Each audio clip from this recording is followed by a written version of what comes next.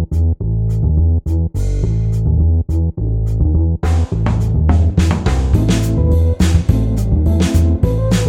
I'm speaking with Lefford Fate, Director of Support Services for the town of Sumter, South Carolina. As a Black Southerner and former Air Force officer, Lefford brings incredible depth to the concepts of social leadership through mental health services. Listen in as Lefford riffs on everything from law enforcement to revolutionizing the prison system to his own take on leadership in a traumatized world. This is the Supergivers podcast.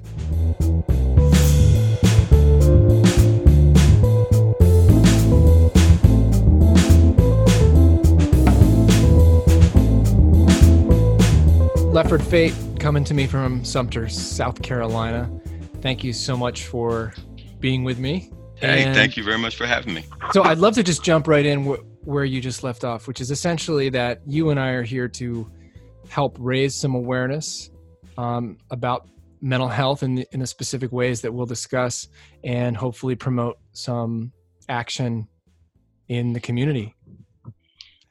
Truth. All right. So for people who are just learning about you, it sounds like you have vast experience in the military. You're an author, speaker, leadership coach. Give us a little synopsis of what's up front for you today and how you are facing the world. Well, like I said, my name is Lefford Fate. I'm the Support Services Director for the city of Sumter. And I am a retired American Airman.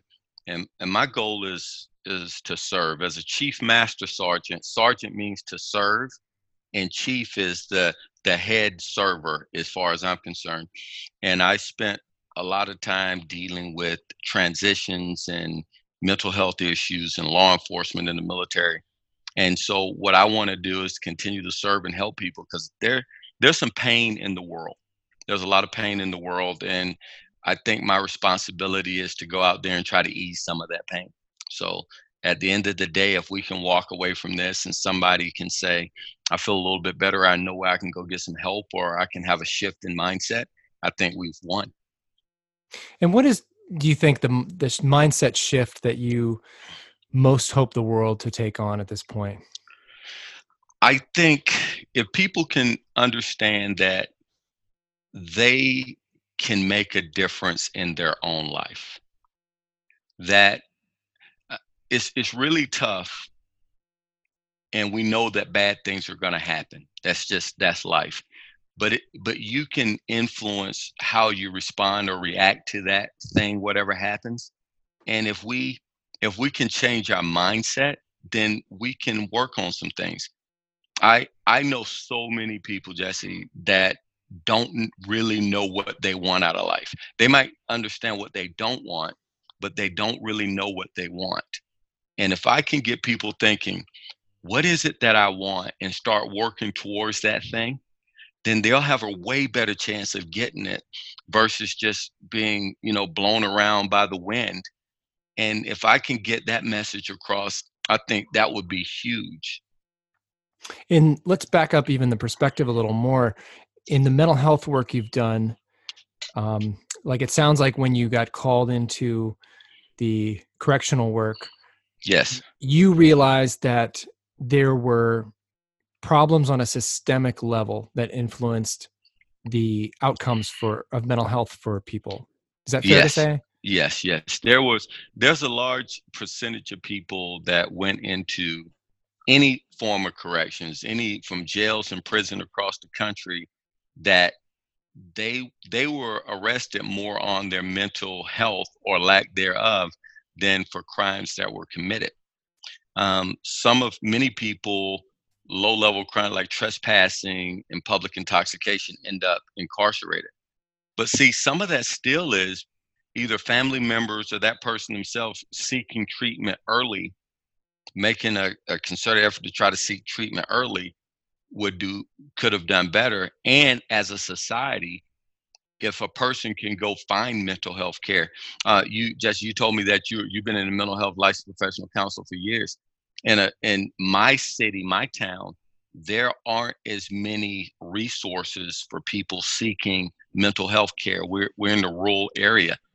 And for me, legislation, citizens, just a general Q public requesting and asking and almost demanding mental health care for the citizens would change a lot that we go through in just my city, in this country together.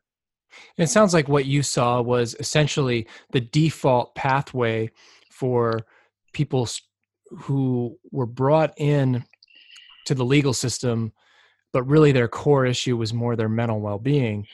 The default is to get into the prison system, and that doesn't serve them as well. No, it doesn't serve them. When a person goes to prison for any type of treatment, that doesn't serve them well. But if we back up just a little bit more, if a person has a problem following rules and they don't get proper care and they end up in the prison system or the jail system, they're stuck because, to be quite frank, the prison system is a paramilitary facility. It's a corrections area, but you have to follow a strict set of rules. Many people that struggle with mental illness cannot follow those rules to the nine. And if you can't follow rules, you continue to get in trouble. And if you continue to get in trouble, you start into a cycle of disease versus a cycle of health and wealth, health and well-being is what I meant. So people that end up incarcerated really are on this little, it's like a little mouse on a wheel, running, and they can't seem to get out of that thing. That's one of the biggest things I learned when I went to Department of Corrections. We talked a little bit before we came on about the TEDx Charleston talk that I did. And on that, if you think about it, a person finds themselves coming in contact with law enforcement because they cannot follow a rule. They end up incarcerated. They cannot follow a rule. If they get out, because most people will get out within 5 years of going in, they got a record, they run into the police, they're gonna not be able to follow direction, and then they're gonna be back in there. And it's a cycle that's hard to be broken. It's very hard to break.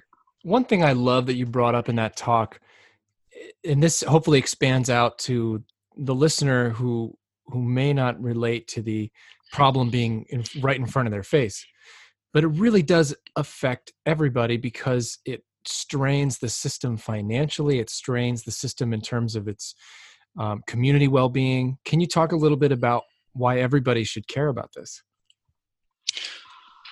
Wow. The reason why everybody should care, Jesse, is I mean, there's so much. If you want to look just on the budgetary side, on finances, it costs so much more to treat somebody inside the correctional facility than it does on the outside. And I'm not talking about a little bit. There's studies that said 3, 4, and 5 times the cost. Right. But even more than that, it is a strain on families and communities when people are struggling with different mental health issues and they're not getting help. They can act out. Now, a lot of people worry about people that are mentally ill actually hurting people. That does happen. But more often than not, somebody struggling with a mental illness will more than likely be hurt by someone else than hurt someone else. If that makes sense. Yeah. But I mean, we talked a little bit about law enforcement. Law enforcement that comes up on a scene when somebody is psychotic or acting out, they don't know whether to treat that person as somebody sick or somebody's dangerous. And so that causes additional problems, because whenever you're in a society where people are that concerned and that afraid for their lives, I mean, things go awry, and they can go awry really fast. Yeah. And let's even back up there. I think I told you this, and this may be jumping off subject, but as I said, we had 78 American airmen active duty this year commit suicide. Some of that was for stress and PTSD and just struggling and mental distress. And so you have a situation where you got people that are making a decision to end their lives or in somebody else's life because they're so distressed. that is a huge cost on society, not just financially, but just emotional. That's an emotional thing where when everybody or a lot of people are struggling with these things and there's a stigma to getting help, that is causing a huge strain on our society. So you you have experience as a military officer, you said, right? Enlisted, military Enlisted. enlisted. I was chief master sergeant. Yes. So in your experience at that time and then since then in the mental health side and the human services side, what do you see are the gaps? Why do we have more officers dying by suicide than in combat? Some of it, I think, I think there is the stigma, and stigma gets thrown around a lot. But I'll tell you a little story. When I was at RAF Lakenheath in England. I was an E8, which is a senior enlisted leader in the military. I had 20 years in the military nearly, and I worked for a psychiatrist. I was a mental health guy working for a psychiatrist, and my dad became really ill. And I'd already lost my mother while I was in the military. And my boss, who's the colonel, came to me and said, Lefford, I know your dad's sick. How are you doing? I was terrified, Jesse, to say anything to my boss for fear that I would be taken off of deployment status. I would be looked at funny. I would be considered weak. So I tried. What I call at that time, I manned up. I was at the brink of breaking, but I was afraid to go get help, even though I worked in the field of mental health. Mm. Because I did not want anybody to think I was weak. I didn't want to lose my military career. I didn't want to, be forced to leave the service. So I think that there are a lot of people out there that have this stigma that if they say something, if they ask for help, they're going to lose something, and that they feel that they're weak if they ask for help. And then they get caught in this cycle and they end up killing themselves. I'm not going to say hurt themselves. They end up killing themselves because they don't see a way out. So I think that is a huge reason. I also think that we're not as relational as we used to. And I'm not going to get on the bandwagon the same people on social media and all this.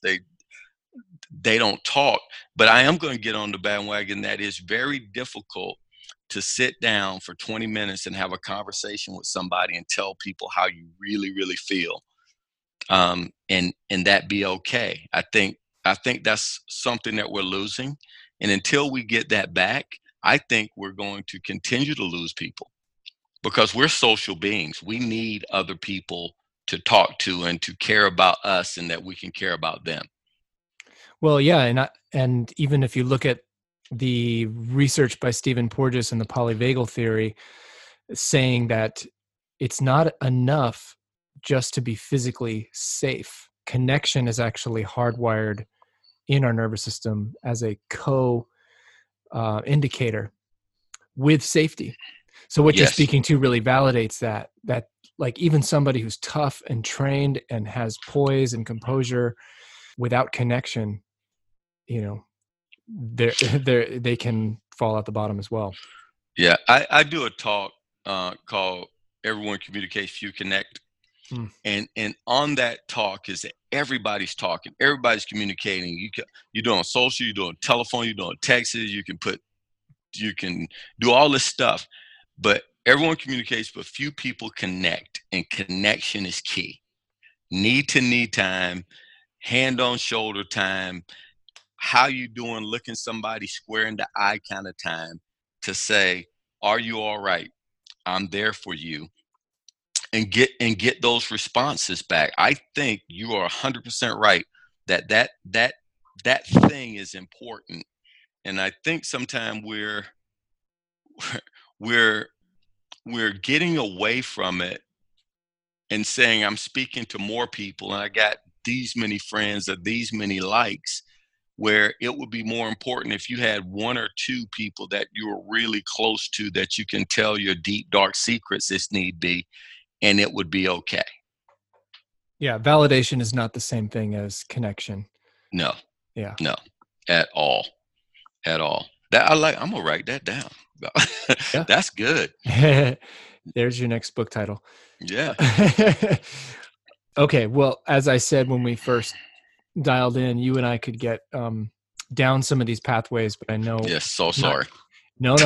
I love it. I'm really interested in the systems, especially around the military and the prison and law enforcement. So please feel free to speak to any of it as it comes up. But I know you really want to have an impact on the mental health of anybody in the world. And what I'm curious about is if I can put my own agenda in there a little bit, and you just take it where you want. That it sounds like something you are implying is that there's sort of like a civilian level of leadership that could happen here. There's the people and the folks who really need support, which we all do at times, but right now we're talking about like somebody who needs to plug into pretty intentional mental health support. Are you implying in a way that those of us who have the emotional bandwidth, we could do better to reach out and connect? Man, that was well said. I think, and I think you're right. I think there is a level of people that really need clinical intervention, right? I think they need to get clinical intervention, and that is important that those resources are there for everybody. On the other side of it, I think that there are people that need connection and help and understanding early. And if they can get it early, they may not graduate to the higher level of clinical help. Does that make sense? Yes. And if we handled the little things now, it wouldn't get to the point where it was just horrible for people. Because I think it's we used to call it gunny sacking, where little things piled on over time, it just gets worse and worse and worse. And then all of a sudden, it's just going to explode. And if we could have reached that person early, we could have done some work to fix that. I know that many of my clinician friends, they work really hard on the abnormal psychology side of it. But there's a very normal side to things where if I'm hurt and that's emotionally hurt, I need somebody, I need to be able to get a little of that off my chest and be able to talk to someone or process that thing. But if I don't do that, either because I can't or I feel I can't, then all of that's going to come on. In the country, we will say pressure will burst a pipe.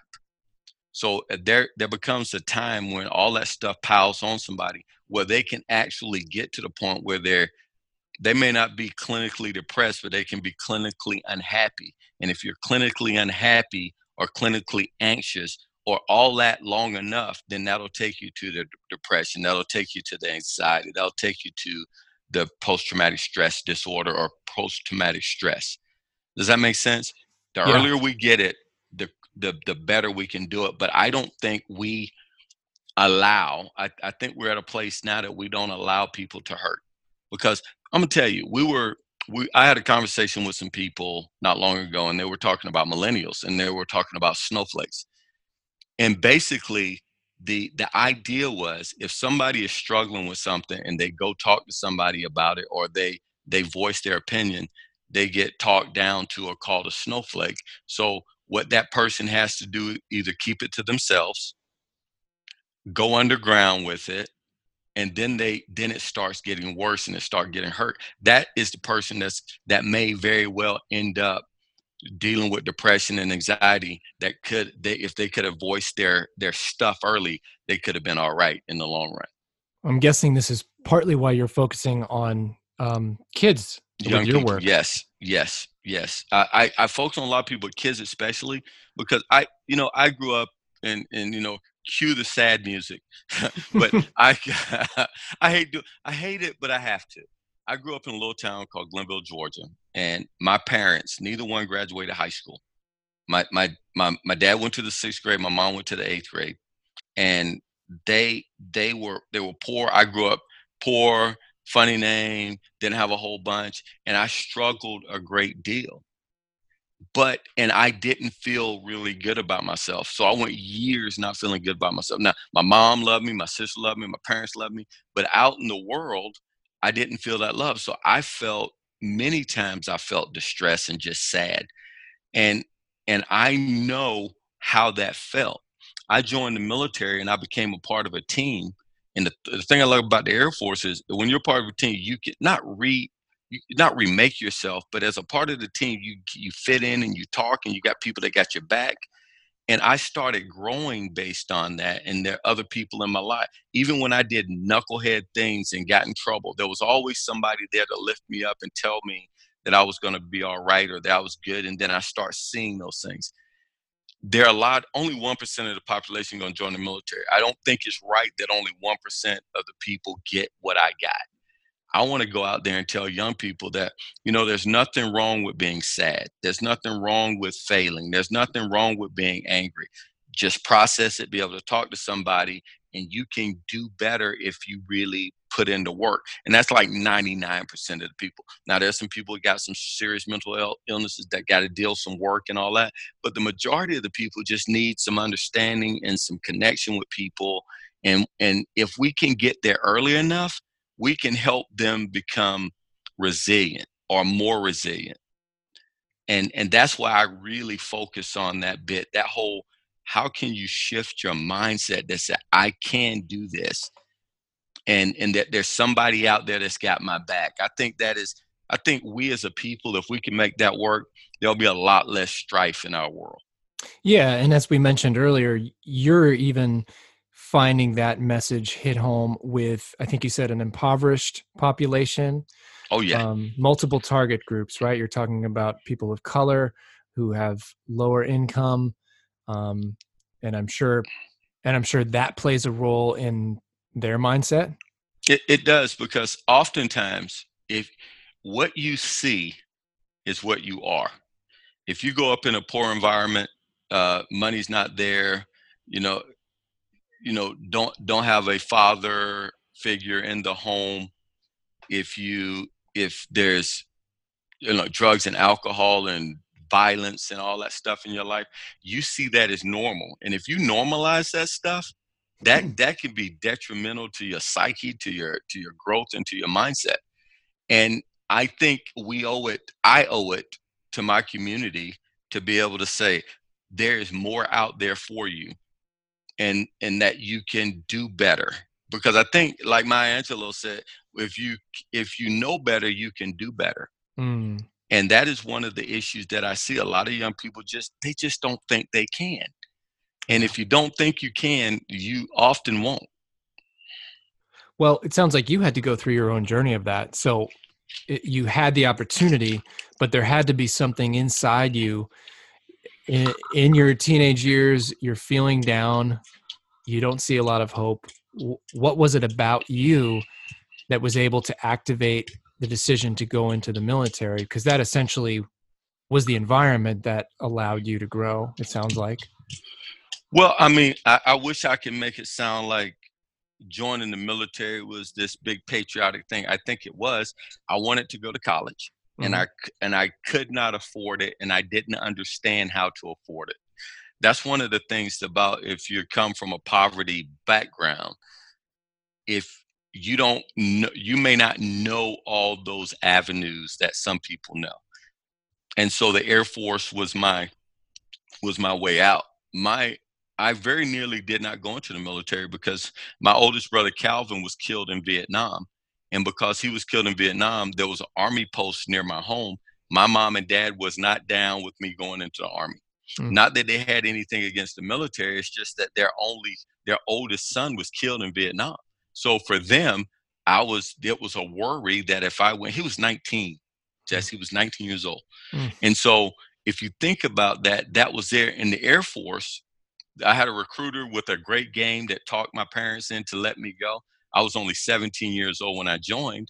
So I'm a believer, and I'll never apologize for it, but I think it was the grace of God, good parents, and hard work that got me into the military. But this is what I believe. I think most young men and women, boys and girls, they want to do well. They want to do good stuff. They just don't know how. So I always wanted to do well. There's never been a time in my life that I said I didn't want to do well. And most people I meet, especially young people, they want to do well. But if that's all they see is negative, if all they see is poverty, if all they see is want, I think that they can get used to that. That's that learned helplessness thing. Yeah. So if we can get to them early enough to say, you can do this, you can, and you need to see somebody that looks like you. And this isn't a race thing, this isn't a gender thing, this isn't anything, but we model what we see. And Hmm. if we see people like us doing things, we think we can do it, because if somebody can do it, I can do it. So I think that's where it's really, really important that people get to see somebody that looks a little bit like them, and that's been in their environment, that grew up poor, that grew up not feeling the best about themselves. And if we can tell them, you can do this because I was able to, and then show them a direction, not walk it out for them, but just show them a path that they can get there. I think that's how we can be hugely helpful to our communities. And this is, I know it sounds really, really selfish, but every person that I help, it builds me just a little bit. And it feels good to be able to help people. It feels good to be able to know that you're making an impact. It feels good to give back when you've been given so much. Absolutely. And this is a dilemma in the practitioner world all the time. Yes. Do we allow ourselves to benefit from the work we're doing? And if it's translated back into more work and you can do more for people because of it, then it's not selfish at all, in my opinion.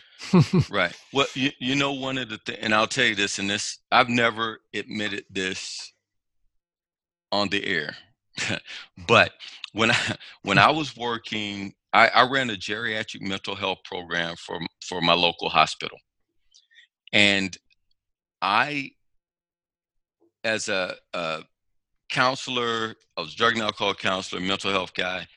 I got so frustrated that we couldn't help more people that I decided to go back to school for my PhD. That was, and the reason I was frustrated because I couldn't help enough people with my current level. Yep. So I wanted to go get some help, so I can do more of that. Um, some things changed when I ended up going to working for the Department of Corrections. But this is the part that I want to admit. I realize that I can do more for people not going the clinical route. And that hurts me to my soul, because I got social workers, psychologists, psychiatrists, friends that do a lot of great things. But stepping out of that realm and going toe to toe and fighting with people to be an advocate, to get help and to tell people stories, I can do it now because I'm not in the system, and no one can look at me and say, well, you're just doing it for you.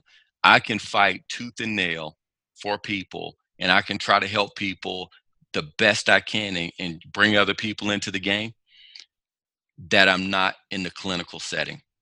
Um, and now somebody else you may talk to may say that's backwards, but that is what I found in my life. I can get out there, grassroots, walk amongst the people and say, we need help.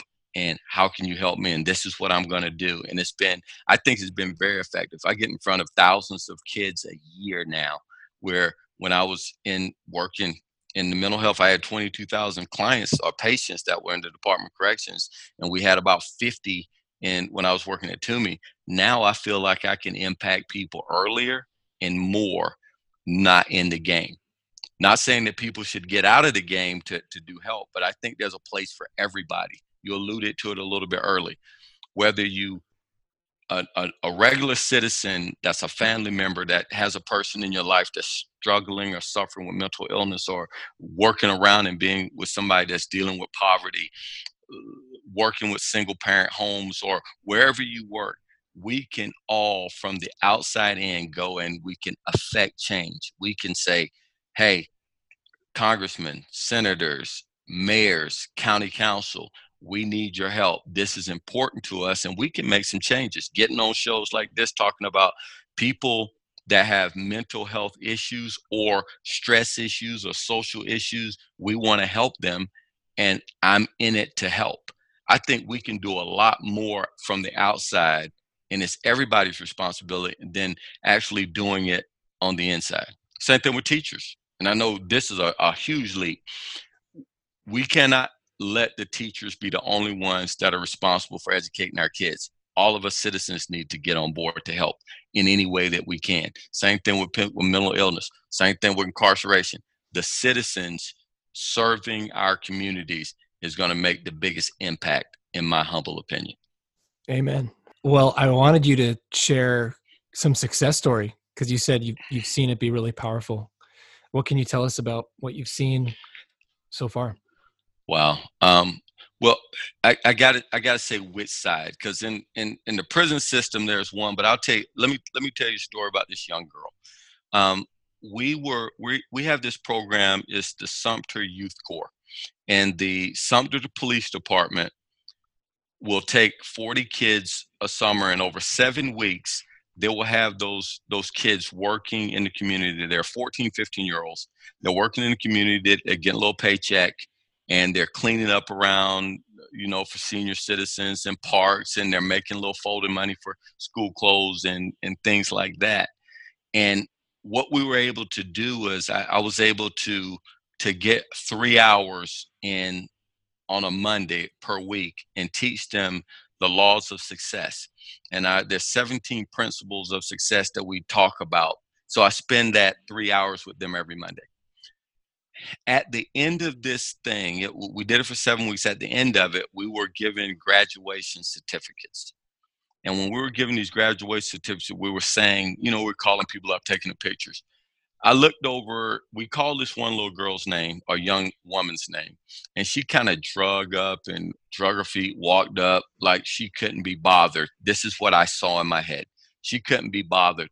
And I was getting a little bit angry. This doesn't show my best light, but I was getting a little bit angry because I was like, all this stuff we did for these kids, all this stuff, she was faking the whole time. And she just, just don't want to do right.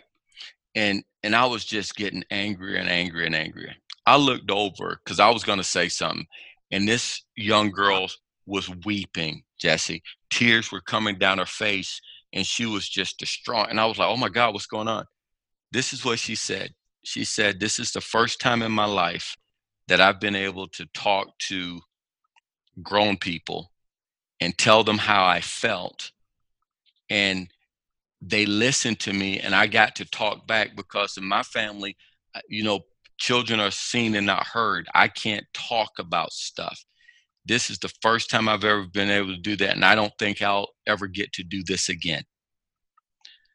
And I got to be honest. I'm 6'2", about 220 pounds. I'm a good sized fella.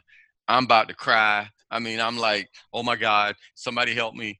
And it was that thing, but the reality is we were able to show this group of people, but especially this young girl, that what you say matters, that you're beautifully and wonderfully made, that you can be whoever you decide to work to be.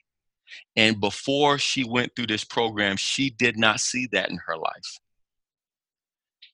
And that may not mean anything to anybody, but that meant the world to us, because that helped me understand that what we were doing made an impact to one life. And that young woman was telling other people about it. Her parents were appreciative. Everybody was, because she felt validated because she was in a program. Now, for every good, there's a not so good. That's 40 students out of 7,000. I really would like to expand this program to 1,000 kids a year instead of just 40. But like I said, there's several things like that are going on, and we're hitting things across the city and the county, and we're doing these great things. But it's small, it's almost like the starfish and the sand dollar. We're making impact for that one, but we need to expand it for more. And I think there's a story for every event. Going into the prison system, there are individual stories about how we help people that struggle with mental illness. They're on their medicine. Michael, that was in my talk. Once this one person was given their medication, they got a place to live, they got a job. This guy's taking his medication now. He went from sleeping on park benches to being standing in front of Nikki Haley, the governor of South Carolina, receiving an award and working well in his community. The individual touch points, Jesse, are the things that can change our world. And I think every one of us can touch somebody in a way that they will benefit in the future. Every one of us. Thank you for sharing that. Yeah. And I would argue that one person is significant, even if it is just one. I'm sure it wasn't, but look at you, right? Oh yeah. Look at the impact you're having as one person based on one your person life touching experience. me. You're right. Like one person touching me, helping me, so I get a chance to help thousands of people. And so everybody's got a story, but if one of us can affect one of us, or one of us can affect two of us, just think how that thing, it's like a bad Amway scheme, but at the end of the day, we're positively impacting a lot of different people in a positive way by stepping up and stepping out. Yeah. And when you talk about the finances, there's no better investment in a community than, the wellness and education of our citizens, right? Yes, sir. That is 100%. I really believe to the depth of my soul that if we put time into the people and get them to change their mindset, that they will make the money. I don't know how they said, if you empty your purse into your mind will fill your purse. And I think that was Ben Franklin that said that. But if we invest in our people, there's a couple of things that happen. If you invest in a couple of a young person and they get their mind right and they want to work hard and they want to do very well, then they won't be truant. They'll be in school. They'll get jobs. They'll become great taxpayers. They'll become better citizens. But if you discount people and allow them, and I'll say allow, and that's tough. If you allow them to slip to the dark side without trying to bring them back, that's somebody they're not only not going to do well, they're going to do harm. Yeah. And doing not doing well and doing harm, that's huge, because that's double negative right there, my friend. Well, that's right. And I wish we had a third person on the interview who had some, maybe this is you, just some economic background. And a lot of people in our world seem to need to realize how other people affect their world. There's a lot of folks out there who seem to think that they can live in isolation or in a vacuum, and that if it's not them, it doesn't matter. And I want people to understand that it does matter. And even if they want to think selfishly, that's fine. But like higher incarceration rates, higher mental health rates, these things come back and hurt all of us, not only the people who are suffering. Well, you need more police. You need more law enforcement. Police, law enforcement, the same thing. You need more prison systems. You pay more property taxes. There's so many things that you have to pay to take care. Just say if you're paying Social Security or Medicaid or Medicare, every time a young man or woman is not working and paying taxes, you have to pay more, because those bills have to be paid. And every person that's not self-sustaining, somebody has to sustain them. It can make your home where you live cost more. Because if you live in a bad neighborhood, or let me make this positive. If you don't live in the best neighborhood, and there are people in that neighborhood that bring that neighborhood down, that is going to cost you. Your house, you're going to lose value. If you want to be selfish about anything, you can see how people that are struggling will cost you in the long run. If that's the way people look at it, and this is my honest to God belief, Jesse, I think that we need to speak to different people based on what they care about. Right. I think sometimes we think, well, I care about it because I'm a believer and I think everybody should do well. Well, okay, that's good for me, but what about those other people? We need to talk about this thing in such a way that the person that we're talking to can receive it. And that's why I mention it, because even if it's a starting point, even if you don't care about the well-being of others and you care about the well-being of yourself, understand that that person's well-being is connected to your own in these ways. So thank you for giving those economic examples. Well, thank you, my friend. I Yeah. appreciate it. I tell you what, you said this, and I couldn't say we can talk for hours on this thing, and I know we can't because of just time. But this brings out a lot of issues. I know that people do what we're doing right now, but a real life conversation with people that are living the life would be amazing. A panel of people discussing these issues and not only talking about it, just sitting down trying to figure, okay, how can we do something about it so we can make this a better community? I think if you ever can make that thing happen, I'll be right in the crowd doing my best, because this is important. I mean, there's like 10 or 11 different little tentacles that we could have walked down and worked through, but we could talk all day until somebody grabs that thing by the horn and start working it.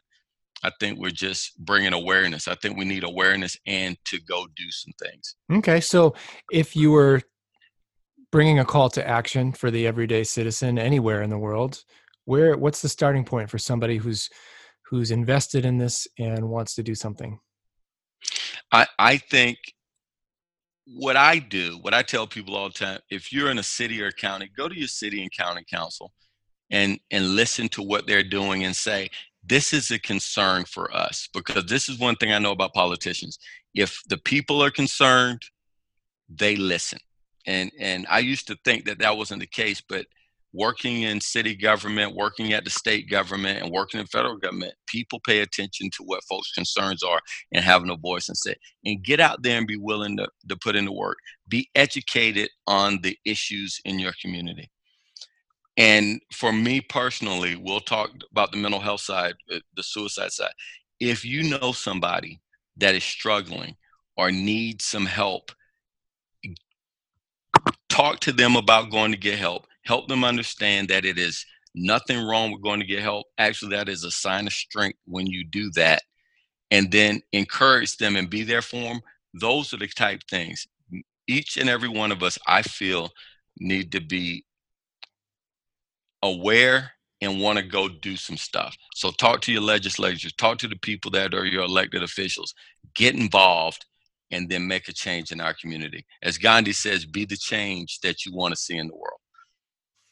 Well, I love that. And I know you don't want this to become a plug for yourself. So I just want to invite, if people are inspired and they want to support what you're doing specifically, what's the best way to support you directly? Wow. The best way to support me, honestly, is to go do that. Find something that you're really passionate about and go do it, because that is my thing. I do have a book out called Pathways to a Positive Mental Attitude. It's out there on Amazon, but but that's not my primary focus. Again, my primary focus is go out there and be a part of it, because this is what I know, Jesse. Every one of us can have an impact on our community, and we have to lead ourselves. We can be the best that we can be, and then we can go in our community and say, this is what I love doing.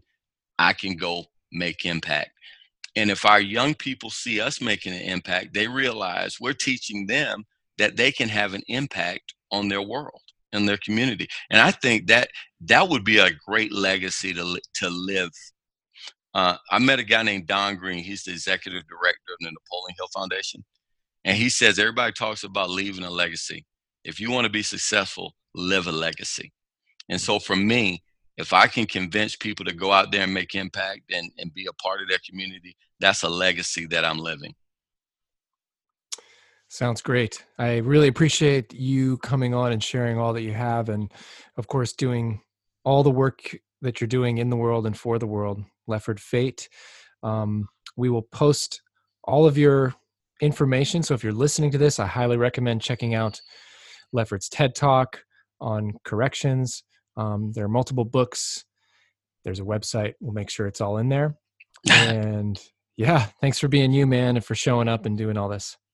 All right. Thanks, my friend. I appreciate you. You have a great day and much success to you. Thank you so much. To check out more from Lefford Fate, including links to his books, TED Talks, and other services, please go to leffordfate.com. Here's the question of the day. What is one way, subtle or not, that you might be hiding behind a story of victimhood? This has been the Supergivers podcast, and I'm your host and producer, Jesse Johnson. You can help me out with one of 3 simple actions. You can write a 5-star review on iTunes, you can tell a friend about the show, or you can listen to another episode on iTunes, SoundCloud, Stitcher, iHeartRadio, or TuneIn.